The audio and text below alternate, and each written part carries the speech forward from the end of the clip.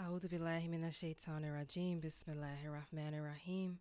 Welcome to the Sisters Dua podcast, and thank you for tuning in to today's episode. And today's episode is about anxiety and some of self-monitoring duas that we find in the Sunnah of the Prophet Muhammad sallallahu alaihi wasallam. As we enter this new season, sometimes we have seasonal anxieties or things that bad weather can bring up within us. And when it comes to healing, that station of faith or self-preservation and self-modification starts within the mind.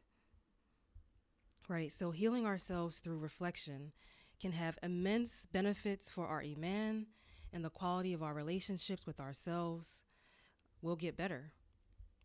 How many of you have been with someone and he or she did or said something that triggered a pain and a hurt within you?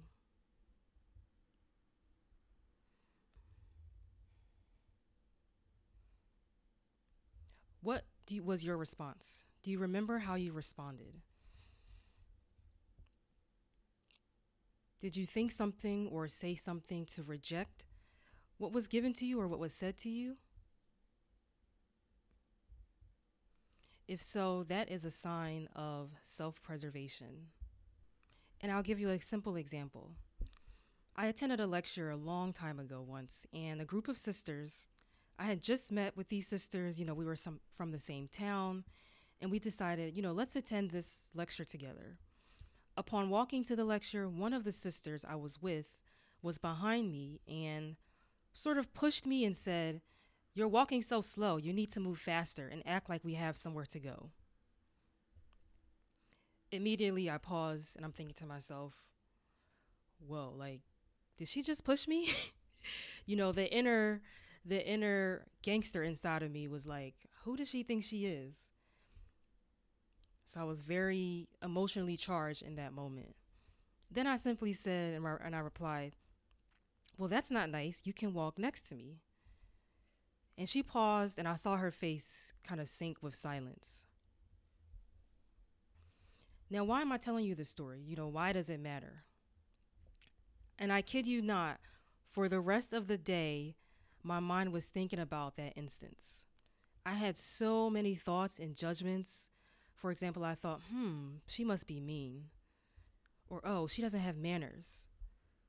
Or does she think she's my mom? Why did she touch me?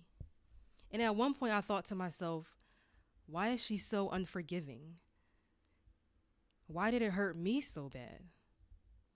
Should I have been silent? Or was I mean in my response? All of these judgments kept running through my mind for the rest of the day.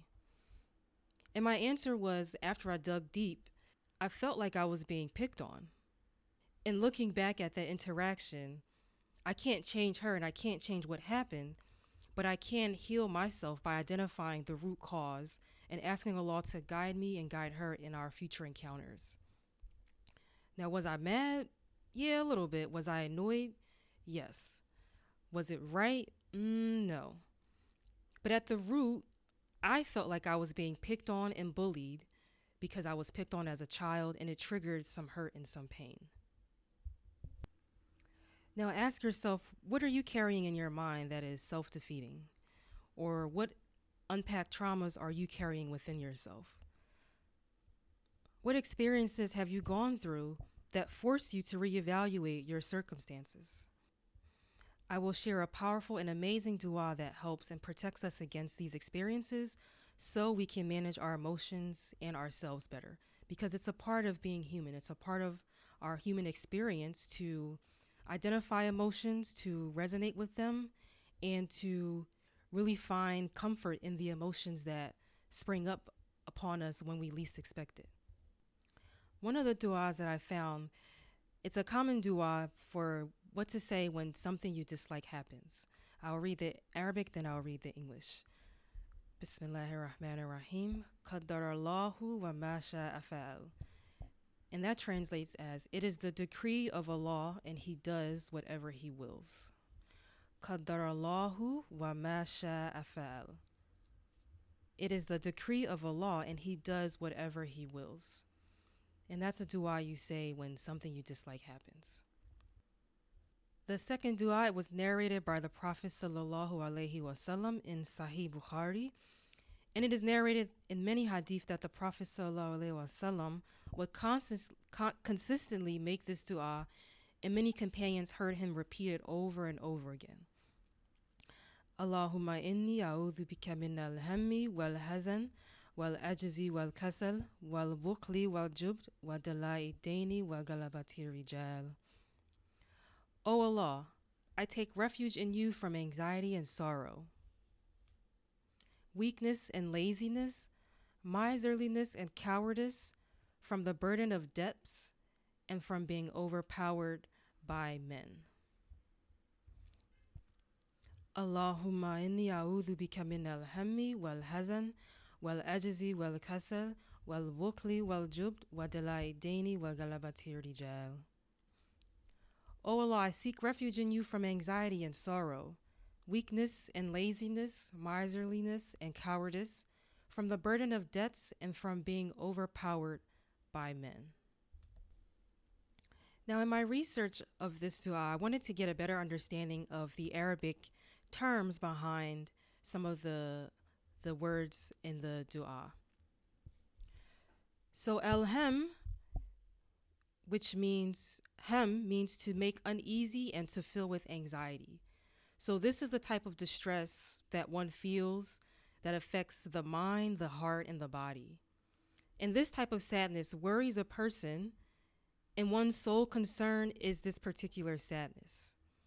Hem leaves a person preoccupied with one's thoughts, going over and over again about them in the mind, because it is an anxiety that one has pertaining to something that may or may not happen.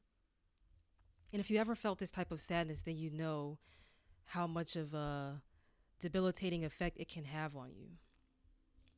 The second term in the dua is wal-hazan, which comes from the root huzn, which also means sadness, but it's different from hem. Huzn is a grief coming from an unpleasant event that has happened, such as the death of a loved one or something that happened in the past that really affected you. The third one is al-ajaz. Ajaz, which means to become weak or to lack strength and to be incapable and to be a failure. Al-kasali, kasal, which means to be lazy or idle or sluggish. Al-bukhul, which is to be stingy and to be greedy. In the Quran, Allah uses this word to describe those who have wealth to give but keep it to themselves and do not give it into charity. So bukhl is to refuse to give something lawful that you have in abundance, whether it's money or time, and it's to prefer yourself, and because of this greediness, this good thing such as wealth is never used for good. And the final word that I'll dissect is al-jubni, which is jubun, which literally means to shrink. So from this meaning, it's like something becoming cowardly or fearful that is overtaken. So what is the point of dissecting this dua? What is the point of this dua? And this dua was said by the Prophet ﷺ. More importantly, it is to protect us from the things like cowardice, like stinginess and anxiety. So when we have times in our lives where we start to feel this way, we can remember this dua and recite it and to seek relief and ask Allah to help us and to give us strength in those times. May Allah allow us to benefit. May Allah allow us to call on to Him and ask Him for strength and for mercy and for generosity in giving us ample amounts of His generosity, because Allah is Al-Karim, the most generous, who abundantly gives and has a limitless bounty. So He has more than enough for every one of us. Thank you for listening to this episode of the Sisters Dua podcast. If you like what you hear, please rate us on Apple Podcasts or SoundCloud or iTunes and wherever you can listen to this podcast, and leave a comment or a 5-star rating.